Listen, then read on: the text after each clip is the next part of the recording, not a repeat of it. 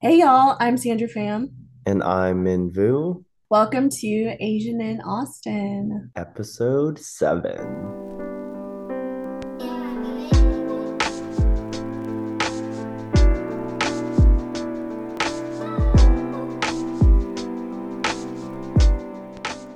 It is officially fall in Austin. Weather's getting a little bit cooler. What's going on with you these days? Yeah, oh my gosh, it is so busy. It's my favorite time of year. Like I love the holidays. I love Thanksgiving, Halloween, Christmas, all of that good stuff, but it's kind of wild, both like I think professionally and personally. What about you? Yeah, I've had a crazy year for sure. And I feel like we're at that stretch where, like, because of all the holidays coming up, the rest of the year is kind of done. We're just now going through the motions of it all with all these like major events that kind of break up the rest of the year. So it's weird to think about like everything that's happened this year. I moved and traveled and like did a lot of some personal growth. We launched this podcast. I don't know. I'm getting very like end of year reflective type of season. Sentimental. Yeah. Yeah. No, I love it. It is a good time of year. I feel just super grateful for the year and the community I have in Austin. It's been amazing, but obviously super challenging at the same time. So I'm looking forward to wrapping up the year. Yeah. It's been a crazy year. There's still a lot happening. I know we both started new jobs. You're in the process of like moving, and yeah, hopefully next year will be a good space to like settle into our new lives, it sounds like. Yeah, I think in the vein of just gratitude, I want to just share how amazing and thankful I am for not only my personal community, but the community that we've built through this, and excited to see what's for the future. For sure. And by the time this episode comes out, we will have gone through election day.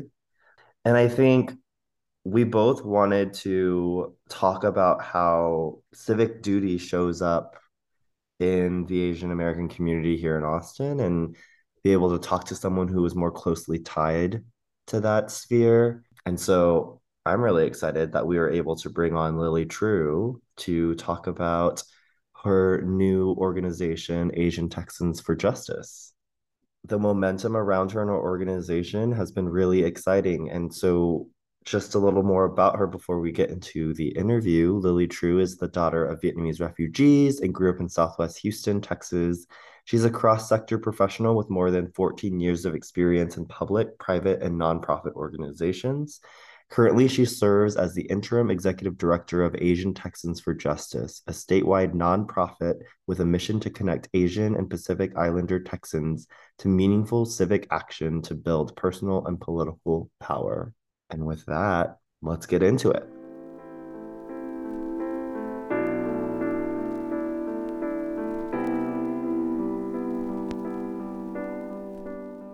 Hey Lily, welcome to Asian in Austin. We are so thrilled to have you.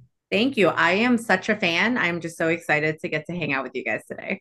And likewise, we are a big fan of the work that you do for Asian Texans for Justice. So yeah, welcome to the show. Yeah, thanks for having me. So we like to start off our show and really introduce our guest with like a really quick rundown of your identities. So if you wouldn't mind, could you share your ethnicities, your pronouns, how long you've lived in Austin, what you do for work, and any other identities you want to share? Yeah, of course. I know you said this is like a quick introduction. Nothing with me is quick and easy. So I'm going to start with my ethnicity. And so usually when I introduce myself, I tell folks, my name is Lily Trieu. I am the daughter of Vietnamese refugees, which is true. Both my parents, came to the US after the Vietnam War and established a life here from Vietnam. They were both born and raised in Vietnam.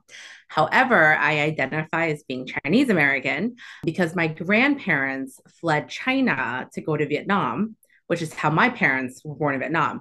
And so I think for a lot of folks in our generation, right, it's like generational trauma, fleeing from poverty, fleeing from warfare. That is my story. And so I'm a little of a mutt. I identify as being Chinese American, but with lots of Vietnamese influences. So Chinese Viet American, maybe, is how I identify ethnically.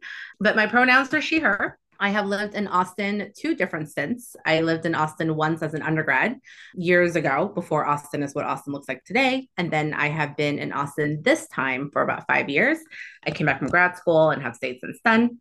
And I am now the interim executive director of Asian Texans for Justice. We are a statewide 501c3 nonprofit that serves the AAPI community all across Texas. So super proud of that. And just generally, a big fan of being Asian American and like to scream it loud and proud. And that's just a huge part of how I identify. Thank you. That was really great. And I know I'm already excited about this conversation we're going to have. I know we're going to jump into so many different things. Well, one, I want to name how you described your ethnicity and how you shared some of that background, because I had met a friend who also had a similar background where she had a lot of Vietnamese cultural traditions and like upbringing, but her father was Chinese and grew up in Vietnam. And I think that's a whole part of just like the Vietnamese history and the makeup of the country that a lot of people don't realize is that there's kind of this crossover and there's this history between the two countries, obviously, and just all of that associated with it. So I'm really glad you were able to clarify kind of how that shows up for you. So thanks for sharing that. Kind of going through this heritage story, I was wondering if you could tell us a little bit more about your childhood and how your parents decided to come to the States, or what the circumstances kind of after the war led to their arrival here. Yeah, if you could walk us through a little bit of that. Yeah, no, I'd love to. And I love that you guys are grounding in that conversation, right? Because I would not be who I am if my parents didn't go through their experiences. And as a second generation Asian American, when I introduce myself, I oftentimes start by telling my parents' story, right? Because I think that brings so much light to who I am and how I show up in the world.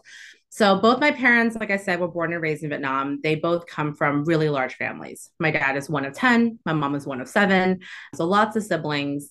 And because my grandparents on both sides, they fled China during periods of famine and periods of just immense poverty. They both came to Vietnam with really nothing, right? Both sides of the family came with nothing. And so my parents grew up really low income. And so as a result of that, once the war was over, both my parents lived in South Vietnam. And so they kind of saw the Americans as the ones who would help them. And so once the Americans left, right, once they vacated and they decided, never mind, we're not in this anymore and we're going to go home. A lot of South Vietnamese really felt like they had no one to turn to. And so for a lot of people in my family, it wasn't a pick of where to go. I think for a lot of folks, America was kind of like the dream. But the reality was, when you live in poverty and you're living in now this new communist state and you're kind of living in a state of fear, it was like, we're going to go wherever we can. So I had some relatives who went to Germany because that's where they could go. And on my mom's side, my mom and her brother, my uncle, the two of them were young enough that they were able to kind of make the journey. They weren't married yet, they didn't have kids. And so, of the 7 kids on my mom's side, my mom and my uncle were the ones that were sent to the US. On my dad's side, it was him and one other brother. Again, they were old enough to care for themselves, they didn't have families to have to care for. They were boat people. And I think it's so different now with immigration when folks come from Asia, right? Like that's like not a pathway anymore. But my parents were genuine boat people. So they got on this rickety boat with basically like bare minimum possessions and journeyed over to the US in different ways. So for my mom, I know her journey a little bit better just because she's a better storyteller, but it took her about 18 months to get from Vietnam to the US, having to stop at multiple refugee camps in Southeast Asia. So she had to stop in Malaysia at one point, and her telling the Malaysian government tried to kill her. Like literally, they put her on a boat with a bunch of other refugees, dragged the boat to the middle of the ocean, and just left them there. And so she amazingly, they encountered, larger ships that were able to then save them. They were then transferred to another refugee camp. And so it was a pretty harrowing journey for them to come to the US. When they finally did come to the US, they came with the support of a religious nonprofit based in Chicago who helped them settle, and find jobs, find housing. So we're really, really grateful to nonprofits who do that kind of work for refugees, because without them, people come to the US with nothing, no language skills, no education. They're really the ones that allow them to make a life here. And so imagine these people from very tropical Vietnam, right? Where it's like the coldest it gets is like 70 degrees. And we've now dropped them in the middle of Chicago, and they don't speak the language. My parents, neither of my parents were very well educated. Both of them ended up in Chicago with this church, and they started working a minimum wage job at a manufacturing site, not knowing any English, kind of crammed into this little apartment. And that's where my parents met, and that's where they eventually got married. And I was born in Chicago, and so I spent the first 4 to 5 years of my life living in Chicago. And those years were really tough for my parents. That's the other thing I think a lot of folks don't think about, is that refugees come here having just gone through a really traumatic experience, and they're not given the time and space to process what just happened to them. It's immediately, you're here, you have housing, you have a job, go work, pay rent, pay taxes, contribute to the society, without any consideration of what they just went through, especially for boat people of that era, right? So I think a lot about that. And that was the environment in which I came to, right? I was born, in the mid 80s. Now everyone knows my age, but I was born in the mid 80s in Chicago to two people who really had gone through a lot. Yeah, so much of that feels so somewhat similar to my parents' story and just kind of hearing that, but I never, it just gives me chills because every time hearing it, it is just still so amazing to me how our parents really went through those experiences and have settled, and how different all of the landings of their stories kind of unfolded. Thank you so much for sharing that. So eventually your family did leave Chicago and ended up in Texas. What kind of drove that move for them? I think it, like, the epitome of it was like seeking the American dream. Because at that time, my parents were working minimum wage, right? And my dad just said to himself, there's no way I can give my wife and my child a better life doing this. And those years were really hard because it was just my parents. They didn't have money for childcare. My mom would work morning shift. My dad would work evening shift. So there would always be someone to care for me. And so there was actually this period of like 5 to 7 minutes where they were changing shifts, where they had to leave me at home by myself as like a toddler, right? They like just threw me in my crib and was like, we got to change shifts. And they had no choice, right? As people who came here with nothing. And so my dad was just like, this can't continue, right? Like, I'm never going to be able to find economic opportunity continuing to do what I'm doing. And so luckily my uncle, my mom's brother, had learned the convenience store business in Texas. And so he had married a woman whose family was kind of in the convenience store business, and he had learned the trade. So he told my mom and dad, come to Texas, we'll teach you the trade, and you can hopefully save up one day to become a small business owner, right? That's like the American dream for so many Asian Americans who come to this country. And so in the early 90s, my dad packed all the stuff into a car. My dad's telling, as we get into the car, my mom is just crying the entire time because she's so scared, because all she's known in the US was Chicago, and now she's basically giving up everything she knows to move to this weird place called Texas. And they moved to Texas in the early 90s, and that's what they do for several years. They learn the convenience store trade, which is extremely hard work. The business is open 18 hours a day, 7 days a week, 365 days a year. It's a industry that is ridden with crime. It's an industry that is physically taxing. And my dad came and learned the trade, and he did that, and he eventually became a small business owner. And so I then kind of grew up in Texas. We moved to Houston. I grew up in Southwest Houston. And, those were kind of the most formative years of my life. But, over the course of my early childhood, as my dad was learning the trade and pursuing this opportunity, we were eventually able to be lifted out of poverty and into the middle class. So then my younger sister was born in Chicago. And so her memories of her childhood were very different than mine. So she kind of grew up in middle class, whereas I definitely grew up a little bit more low income. So it's always fascinating talking to her because she's 7 years younger. But both of us, these were our formative years, just growing up in this convenience store and watching how hard our parents had to work to be able to provide that life for us. You have such a great understanding of your family's history and kind of what led up to today, basically. Like, the product of you, right? Growing up, how were your parents communicating some of that struggle to you, if at all? Or is this something that came later in life? Yeah, I would say it definitely came later in life. I think any ways that my parents tried to convey anything to me when I was younger was probably done in like not a super healthy way. My parents, I think like a lot of people in their generation weren't given the space to communicate. They weren't given the space to explore their emotions, right? Like survival was really what was important. And when you are one of seven kids or one of 10 kids, your parents are so busy just trying to keep you alive that no one's asking you how you feel. No one's asking you what your life aspirations are. And so as a result, I think the way they raised me reflected that experience. It was, my relationship with my parents was actually pretty tenuous as I was growing up. I struggled a lot with my identity. I struggled a lot with understanding them. And to be totally honest, I don't know that I really started to have a lot of empathy for their experiences until I went and studied what this period was like. Right. Like I had to go back and learn, like, what did boat people go through? Why were people fleeing from China to Vietnam? Like, what was going on? Like, what was the context in which this was happening? Because my parents weren't talking about it because it was painful for them. Right. Like, so understandably, they weren't talking about these things. And even when they were, it was so like matter of fact. They didn't really bring in a lot of feelings or a lot of reflection because that's just not how they were raised. Yeah, there's a lot of like, it happened and we're just looking forward. And that resonates with my parents as well too. It wasn't until I specifically asked them 18 years into to my life that I was like, okay, can you tell me a little bit more? I remember going to a elementary, we went to a field trip to I think the LBJ library. And there was like a whole Vietnam War piece there. And I'm watching these videos, and it's kind of the first time I'm probably like in fifth grade, fourth or fifth grade. It's probably the first time that I'm really engaging with this subject matter and content.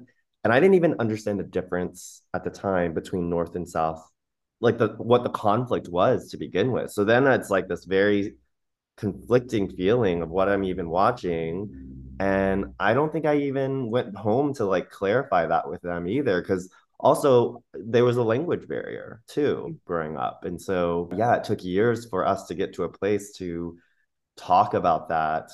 And even then, it's still an evolving process when I engage with them on the topic. They're a lot more open these days. And I think just with time, healing, space, like you said, it's all very traumatizing stuff. And it's still within the span of a generation, you Yeah. know. So it makes a lot of sense. Were there language barriers at home for you too? There were, and I think the language barriers for me evolved over the years. So I feel like it's still challenging. So what's interesting for me is when I was born, there were no other kids around because at the time, my parents' siblings were still largely in Vietnam. So my first language was actually Chinese. We only spoke Chinese at home. Neither of my parents spoke any English. And when I first started school, when I was 5 years old and I was starting kindergarten, my English was so non existent that at home, my parents didn't call me Lily because Lily is my English name. They called me by my Chinese name. When I first started school and my teacher would say Lily, I wouldn't answer because I didn't know that was my name. And I was so behind linguistically. And so I tell folks this a lot. I'm actually really grateful to have grown up in Southwest Houston. My early years, I grew up in Alief ISD. I think folks from Alief feel very proud, about Alief. It's a big identity factor for us. And so my early years were in Alief, and Alief is just this beautifully diverse community. And you literally have people from all backgrounds, all ethnicities, speak all kinds of languages.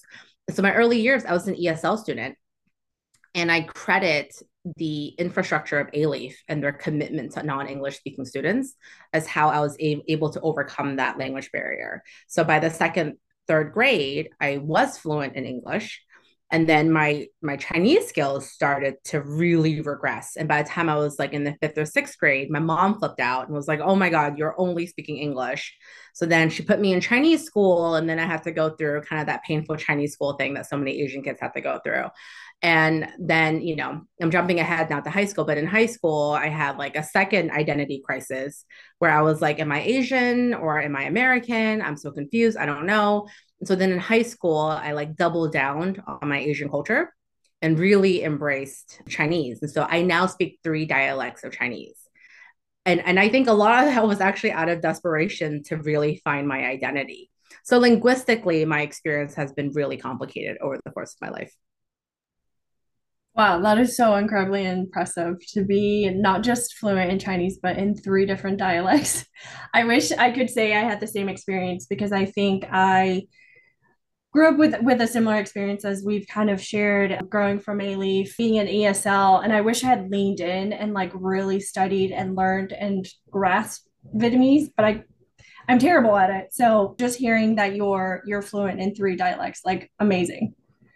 I think it's hard. I think it was really confusing for my parents. I think on the one hand, they were like, we want her to be really good at English so she can, be a doctor, which I'm obviously not.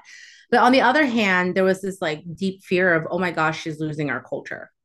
Right. And my daughter is becoming more of a stranger to me because of this language barrier. So I can't even imagine what my parents were going through. Right. And I think so many immigrant families feel that, whereas like I want my kids to assimilate because that's going to help them become successful.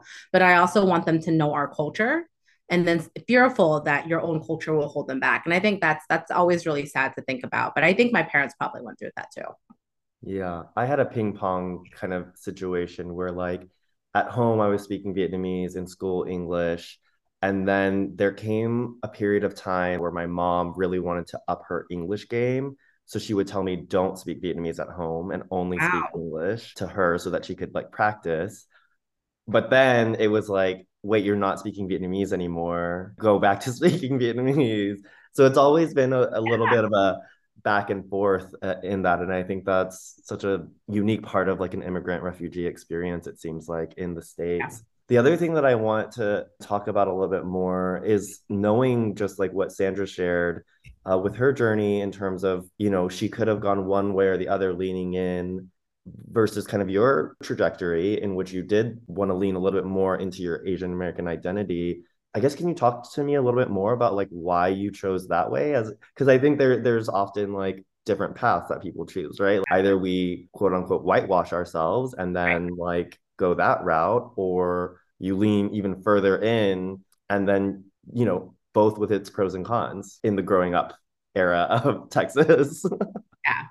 Yes, I'm going to share my personal experience, and I'm going to say this now. I'm going to say this again to anyone who's listening. It is not a binary. You don't have to pick between your Americanness and your Asianness, right? And unfortunately, that's how I felt, and I think that's how like you guys probably felt at one point, and so many people of our generation.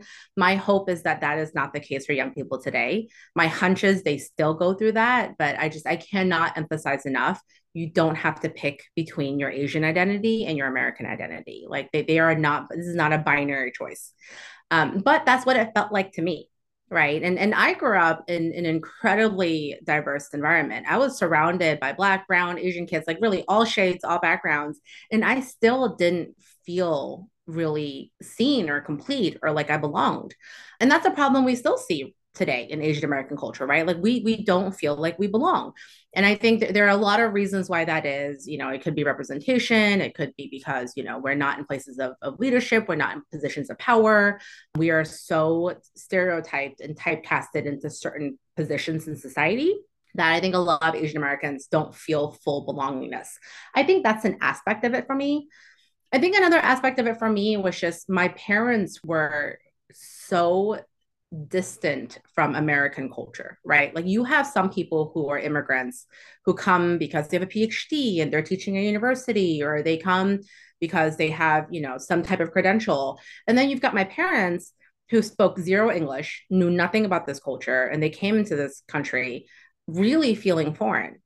And being the eldest daughter, right? And I think a lot of Asian Americans who are the eldest daughter, it's probably going to feel this. Being the eldest daughter, there's just this like sense of burden of I need to care for my parents. And so linguistically, for the early parts of my life, I felt more Asian.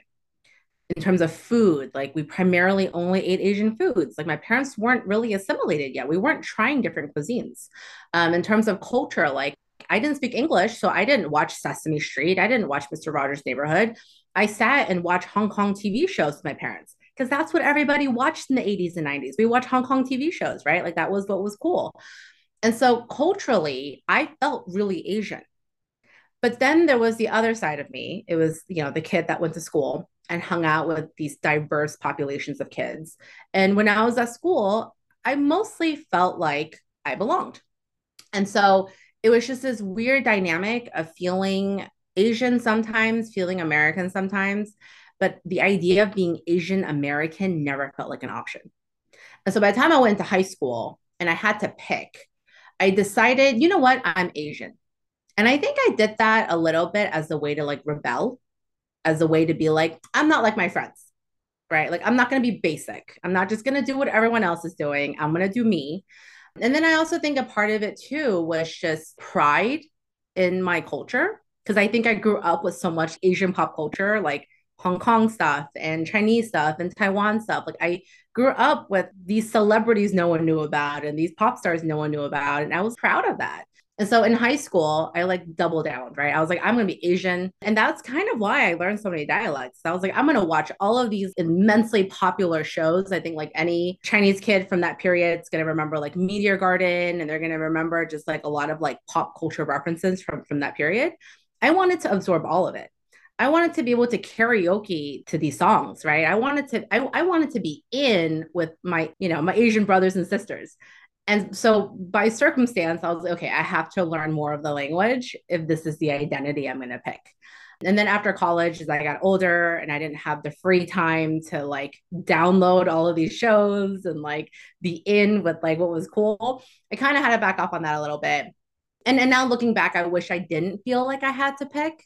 Like I wish I really felt at liberty to be able to embrace both sides or to embrace what it means to be Asian American. But I didn't feel like I had the luxury of doing that. And I think a lot of kids probably still feel that way. So, again, not a binary. You don't have to pick.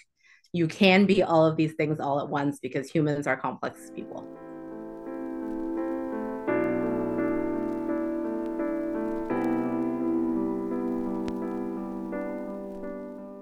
So understanding that, you grew up in A-Leaf and you went to college in Austin, right? And then you left, but then have more recently come back. And can you tell us a little bit more about what brought your return to Austin?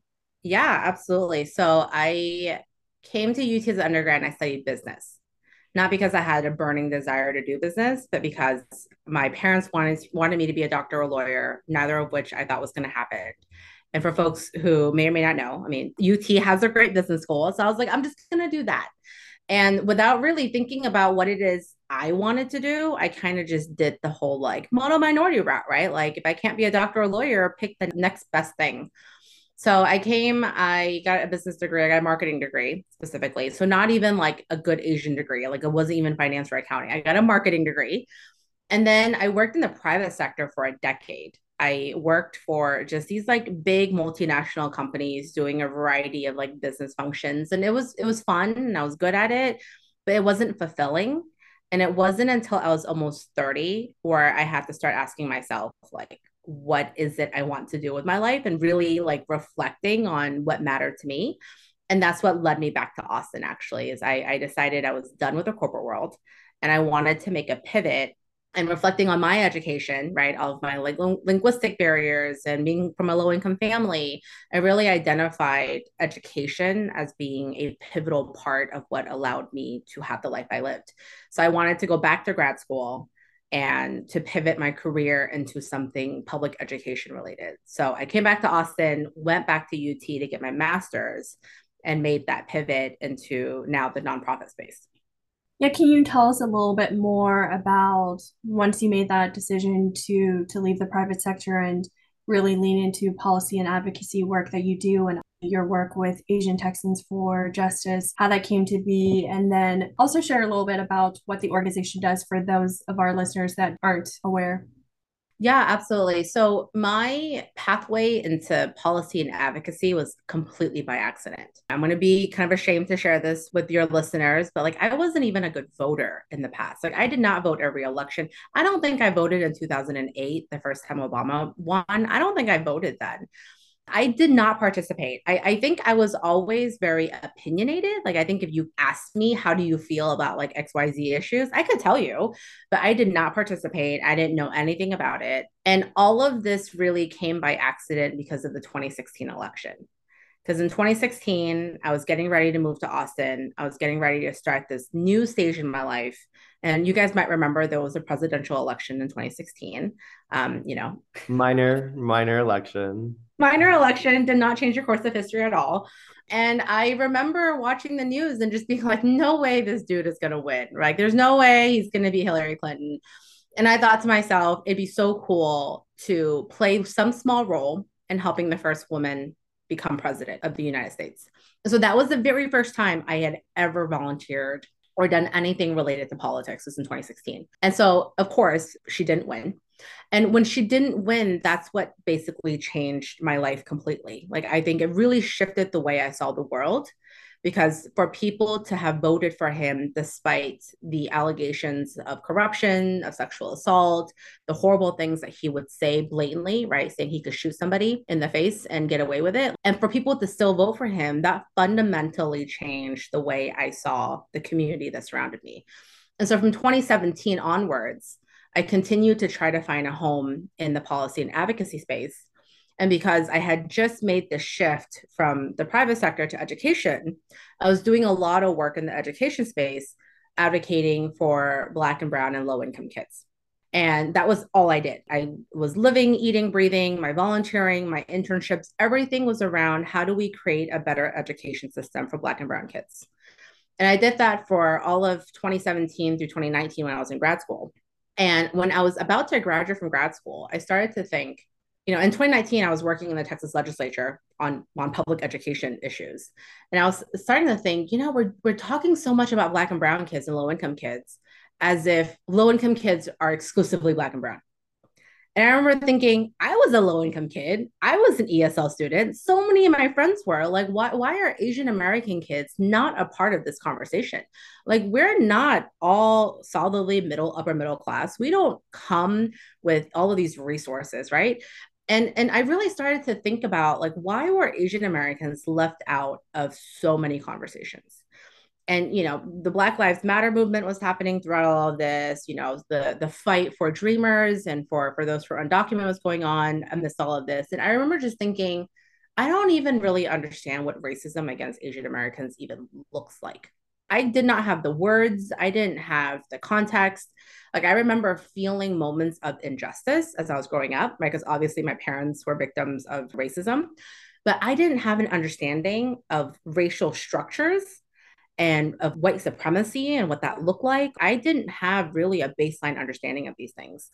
And so 2019 and 2020, I set out to start to explore. And I started to study. Like, I was dug in like a nerd. I was like, I'm going to read about the mono-minority myth. I'm going to read about these things that I hear about, and I'm going to try to really understand what it means. Because there's a point in my life where I was like, mono-minority myth, like, that can't be a bad thing. That just means people think I'm smart. And then when I really started to study it, I was like, oh no, this is harmful. This is keeping our community down. This is pitting us against other communities of color. Like, this is not okay.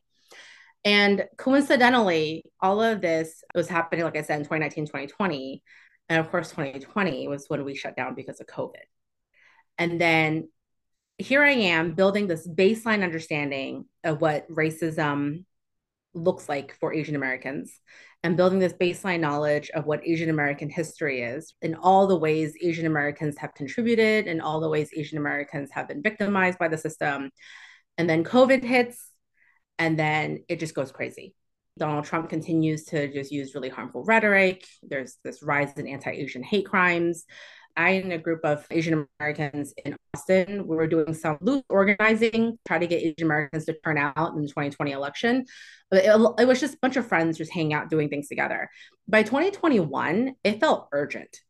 It felt like we couldn't just do this recreationally anymore. Like, people were literally dying, right? Like, elderly were literally being punched in the face, burned, shoved, stabbed. I mean, it did not feel recreational anymore.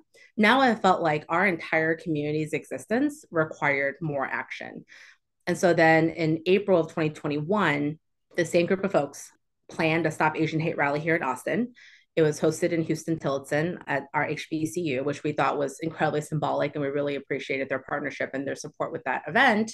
And we thought it was just going to be like a little rally. I mean, it's Austin. No one really thinks of Austin as being like a super Asian town, right? People think of Houston and Dallas.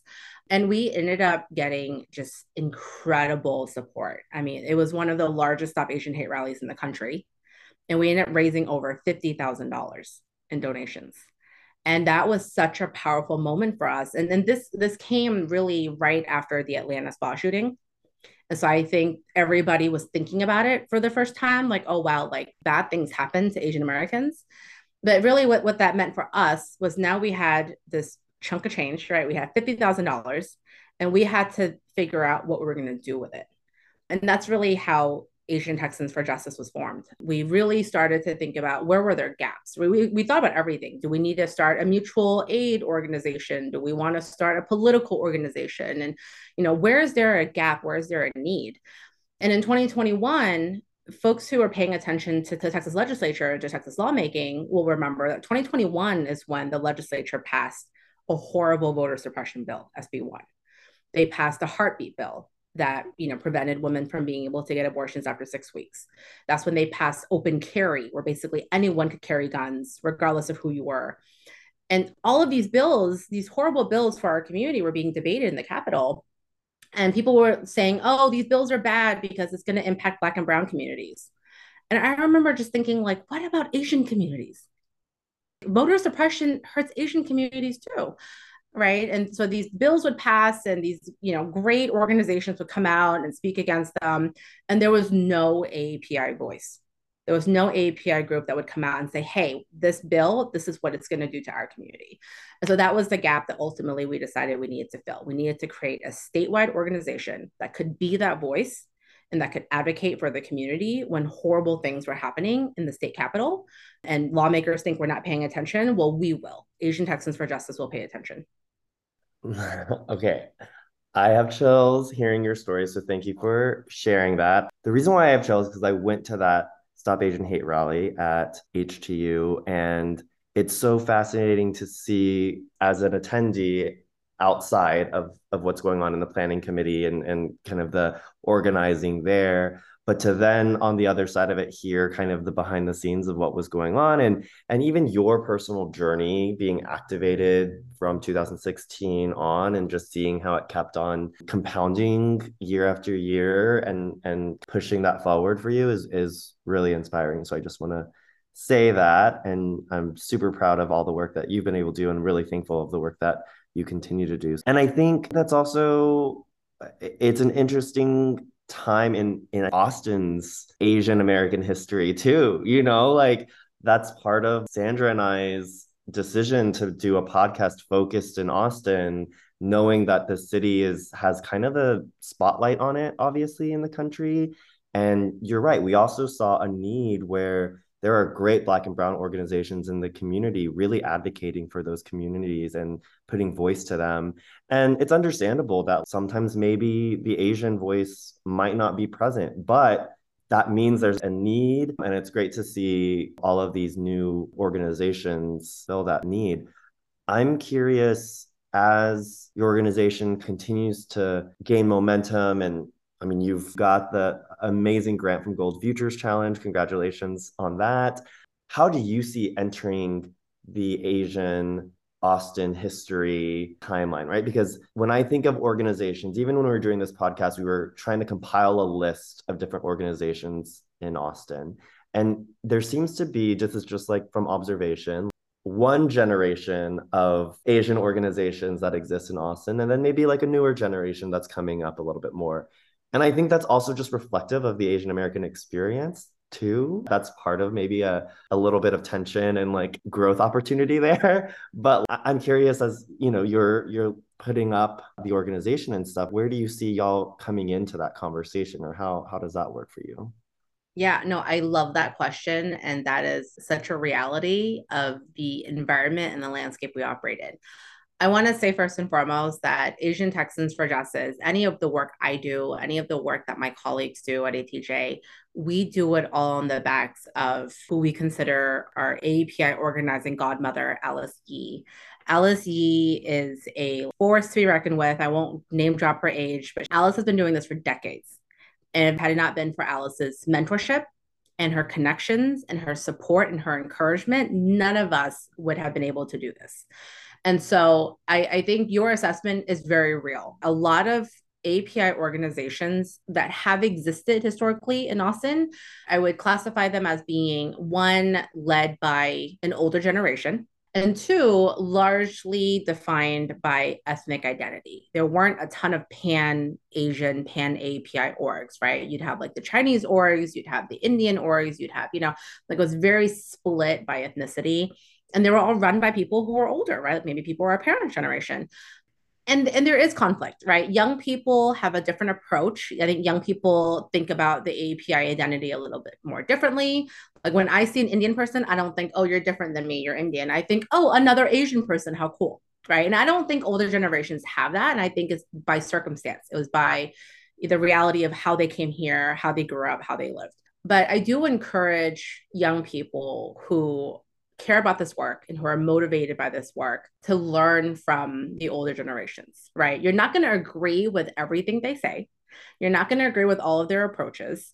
They might do things that don't make sense to you, but there is a wealth of knowledge there. They do understand things and they do appreciate things that I think younger generations, like we haven't built that muscle memory. We haven't really started doing the work yet.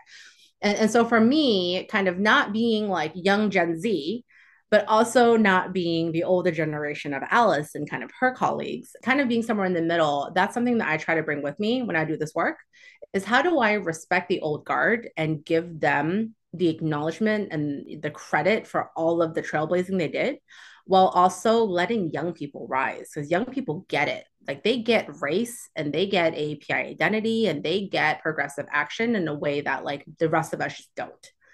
And so it's this constant conflict, it's this constant battle, but I do think they have to both have space to exist. Recognizing we're very deep into election season. Obviously, we're getting ready for some pretty big elections, and we've kind of touched on it, just the friction between the generational communities. I would love for you to kind of touch on what you're seeing within the AAPI community, how we're seeing not only voter participation, but what are some of the things that we're doing to kind of create those bridges, right? When we talk about how are we disseminating information when it comes to our community? Tell us a little bit more about that. I think the thing about this year that has been so exciting for me, even more so than 2020, and 2020 APIs had record voter turnout, right? Like it was like in the news. We talked about just, wow, Asians have really showed up. 2022 feels really different for me in that I think folks are even more fired up, right? Because our community's gone through a lot the last couple of years. And I think this is the first time that I can remember in my lifetime where, regardless of what generation you come from, regardless of your ethnic backgrounds, how you came to the US, what you do for a living, this is the first time where I think collectively the API community is like, I'm not going to stay quiet. I'm not going to make myself small.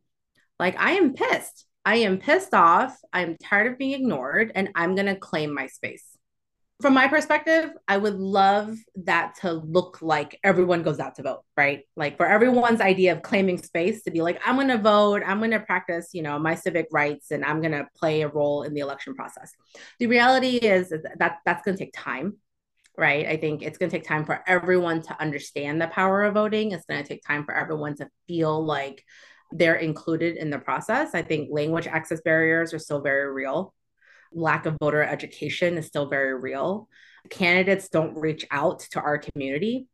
Media does not provide equitable coverage of our community. I kid you not, and I got to throw Beto under the bus, but I was at a Beto event and he said voters of color, and he followed that with Black and Hispanic voters.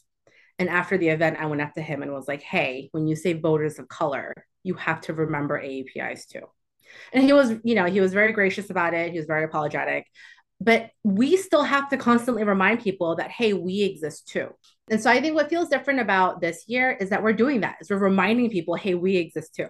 And so, my hope is that that translates into everyone voting.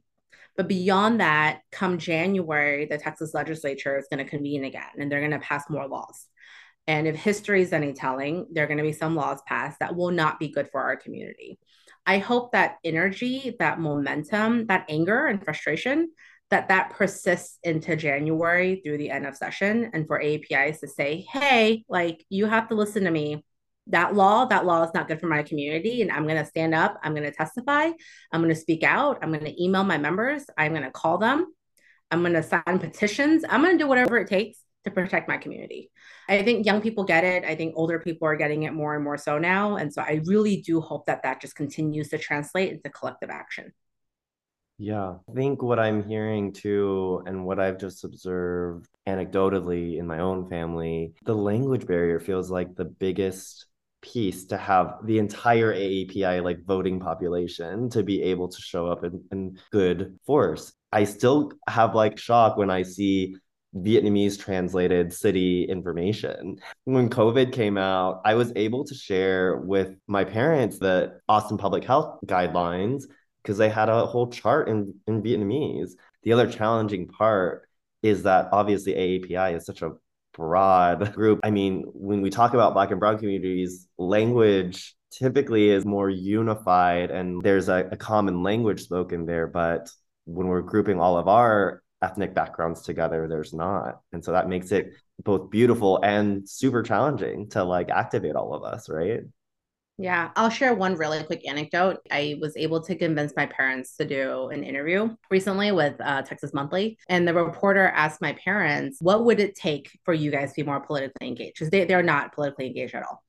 And, the reporter was like, do we need more Asian candidates? Do you need more information in your language? Like, what would it take? And my mom said, I don't care if the candidate's Asian. If we get strong candidates who are Asian, that's great. But that in and of itself will not motivate me to participate.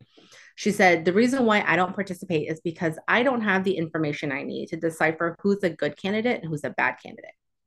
I'm not going to walk into a polling place and just vote for whomever. I need to walk in feeling like an educated voter.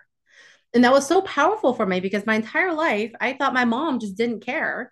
And here she is telling this total stranger, like, what I need is to feel engaged and informed. And so that is why ATJ, we do push out in language resources during voting because we know how crucial it is. But to your point, it's so hard to offer enough languages that meets everyone's needs. Because when you think about the Asian community in Austin, people are like, oh, it's just a bunch of like Indians and Chinese and maybe some like Vietnamese sprinkled in. When in reality, we have Burmese refugees, we have Afghan refugees, we have immigrants that come from all parts of Southeast Asia. I mean, our language needs are so diverse and it's really expensive and hard to get things translated into all these languages. Yeah, I wanted to share. It has been reassuring. I think there's more effort there from various organizations to really invest in providing accessible information. So I sat in on a focus group a couple months ago, and it was how can we get our older communities to be a little bit more civically engaged?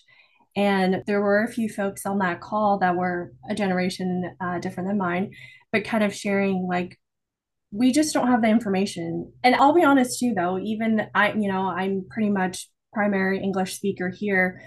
A lot of information that is put out there is very, very confusing. I still struggle sometimes figuring out, well, what candidate really resonates with me? Where do they stand on certain topics?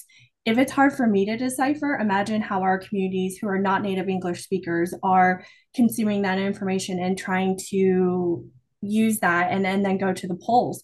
They rather just not participate. So, I totally get your mom's point there. The one thing I'll say to that is that the responsibility of making that information available to voters are the candidates. The candidates are the ones who are responsible for putting out their platform, for communicating what it is they stand for, and to earn your vote. And the reality is, candidates and political parties have not been trying to earn API votes. And we know this because they're not reaching out to us. They're not calling us. They're not hiring AAPI staff. They're not investing in language media, right? Like my dad listens to a ton of Vietnamese radio. Pretty sure candidates are not investing a lot in airing ads on Vietnamese radio. There are pathways for candidates to reach us and they're not doing it. And so that is another priority for ATJ is how do we uplift API profile so that candidates are coming to us, right? We shouldn't have to work that hard to get that information. They should be making that information available to us. Thank you for holding Beto accountable. Like I love that you shared with that, and I totally agree with you. I think absolutely we need to be holding candidates accountable, especially if we are donating to their campaigns and things like that. We are an important group that needs to be certainly included. I would love for you to share kind of as we're wrapping up, A, what is like on the roadmap for ATJ? Like, what are those top topics, things that you're really focused on? And then B, what is the call to action? How can we support you in the future? Yeah, absolutely. So, we are a statewide organization. And so our goal is to be able to reach every AAPI in the entire state, right? And there are over now 1.9 million AAPIs in Texas. And so we still have a really long road ahead of us. But what that means is every election matters. I know we are coming to the end of 2022 and folks are like, oh, we just got past, this big election cycle. There is another election that's going to come in 2023, and that one is arguably more important because now these are local elections, and local elections impact your day-to-day life way more than a midterm or presidential election will. So you'll hear from us in 2023. We're still going to try to get out the vote. We want every Asian American who's eligible to get out there and actually vote. Like I mentioned, 2023 is also a legislative year, which means a lot of policies will be passed. These policies will impact your lives, going to impact the lives of our kids. We need to stay engaged. We can no longer let them talk about these policies as if it doesn't impact us, right? We need to show up at the Capitol. We need to testify. We need to call. We need to email. We need to show them that we're paying attention and we're going to hold them accountable if they're going to pass laws that hurt our community. And then, the other thing that we're going to be really focused on, and this is a big priority for us, is developing our youth. I just cannot emphasize enough how much we believe in the next generation of AAPIs. These kids are so passionate and they're so smart and they really understand intersectional, cross-racial solidarity. We really want to continue to build out training programs and opportunities for them to take the stage and for them to lead, right? Because it really has to be grassroots. So we're going to continue to do outreach here in the Austin area and beyond and really reach out to our high school and college students to really get a sense of what do you care about and how do we make that happen for you. So those are really our big priorities for 2023. You'll catch us in the community. We're going to host events. We're going to get to know everyone. Follow us on social media. That's really the best way to figure out what it is we're doing. And then, of course, go on our website, sign up for our emails. We also love to share reminders and links to interesting things in our monthly email as well. Sweet. Well, we will take this time to move into a rapid fire of sorts. But before we do that, can you share with us what being Asian American means to you today? Being Asian American to me today means overcoming all of the doubt, all of the obstacles, and really being rooted in a lot of joy and a lot of celebration of our food, of our culture, of our accomplishments, of our contributions to this country. There are very few days where I don't look around and feel immensely proud to be Asian American. And I'm proud because I know where we came from, but I'm also proud of what we are accomplishing right in this moment. And I see it all around me. I see Asian excellence all around me. And so I hope everyone takes a moment in their lives every day, every week, whatever works for you, to bask in that glory and to celebrate it, right? Like whether it's watching, the Jeremy Lin documentary that I just watched, which was fantastic, or, celebrating the fact that there's this really great new dumpling restaurant in your community, or whatever it is, right? Celebrate the diversity and celebrate just the joy that comes with who we are because we deserve it. I love that. All right, let's get into rapid fire. Sandra, you want to kick us Yeah, off? sure. What is your favorite Asian snack? Oh, it's a tough one. Probably Taiwanese chicken nuggets. Oh, that's a good one. Where are good Taiwanese chicken nuggets in Austin? There aren't a ton to choose from. Coco's has the Taiwanese chicken nuggets. Yeah, That's so I'll go to Coco's a lot. Yeah. yeah. What is your favorite Austin hobby? Oh, my favorite Austin hobby is, to be totally honest, is so nerdy. It's like politics. You'll find me at the Capitol. Like just that committee hearings, just testifying. Like I just love the energy and feeling like I'm a part of what's happening. Yeah, no, that checks out. What is your favorite Asian Austin restaurant? My favorite Austin restaurant, if I'm honest, it changes quite frequently.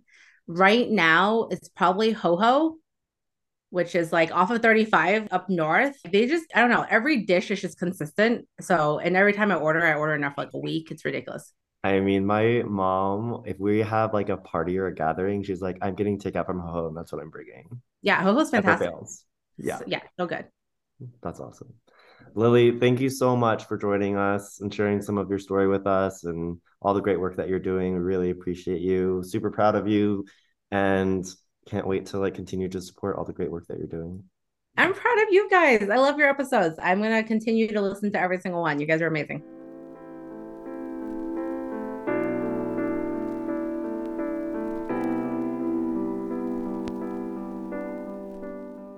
That was such a good conversation around, I would say, like just the different generations. I do feel inspired. I know I want to jump on the train, and that I really do feel inspired by Gen Z and how politically active, socially active they are in really standing up for what they believe in. So I appreciate Lily coming on the episode and sharing the call to actions and really what's top of mind for her and the organization. Yeah. And I love that she really emphasized that it's not a binary again. I think we can't stress that enough, even when we kind of ask these questions just because of our experience with the idea of like choosing between your Asian identity and your US American identity or feeling like you have to choose, but that you don't really have to. And I think Gen Z is really hopefully leaning more into that. I think obviously that still can be a challenge, but their uh their fearlessness is very admirable. It's like very Yeah. inspiring actually. Yeah, honestly, like I love that they are growing up having different conversations that you and I maybe had growing up. I did feel like it was a choice. It was either you were going to lean in on the Asian side or the American side. And I feel like kids these days know that that's not the case. When you if you come from an immigrant family background, that your identity is so up to you, and the conversations that we've had with our guests, I feel like it's a lot more natural and more ingrained in their mind than maybe you and I. And so just having these conversations and tools and discussions around all of this is been really eye-opening and enjoyable for me. I also appreciated talking about language barriers between the different generations of Asian Americans here in Austin and in the US. I think that's a big part of like sometimes tension between parents and children and I'm curious how as we have fellow millennial parents, Asian American parents, like how that starts taking shape for their kids, because there might not be as big of a language barrier, but I think about when I text with my mom and dad, like half the battle sometimes is deciphering what they're saying in maybe broken English because I can't read or write in Vietnamese, and yeah, there's a lot of miscommunication that can happen.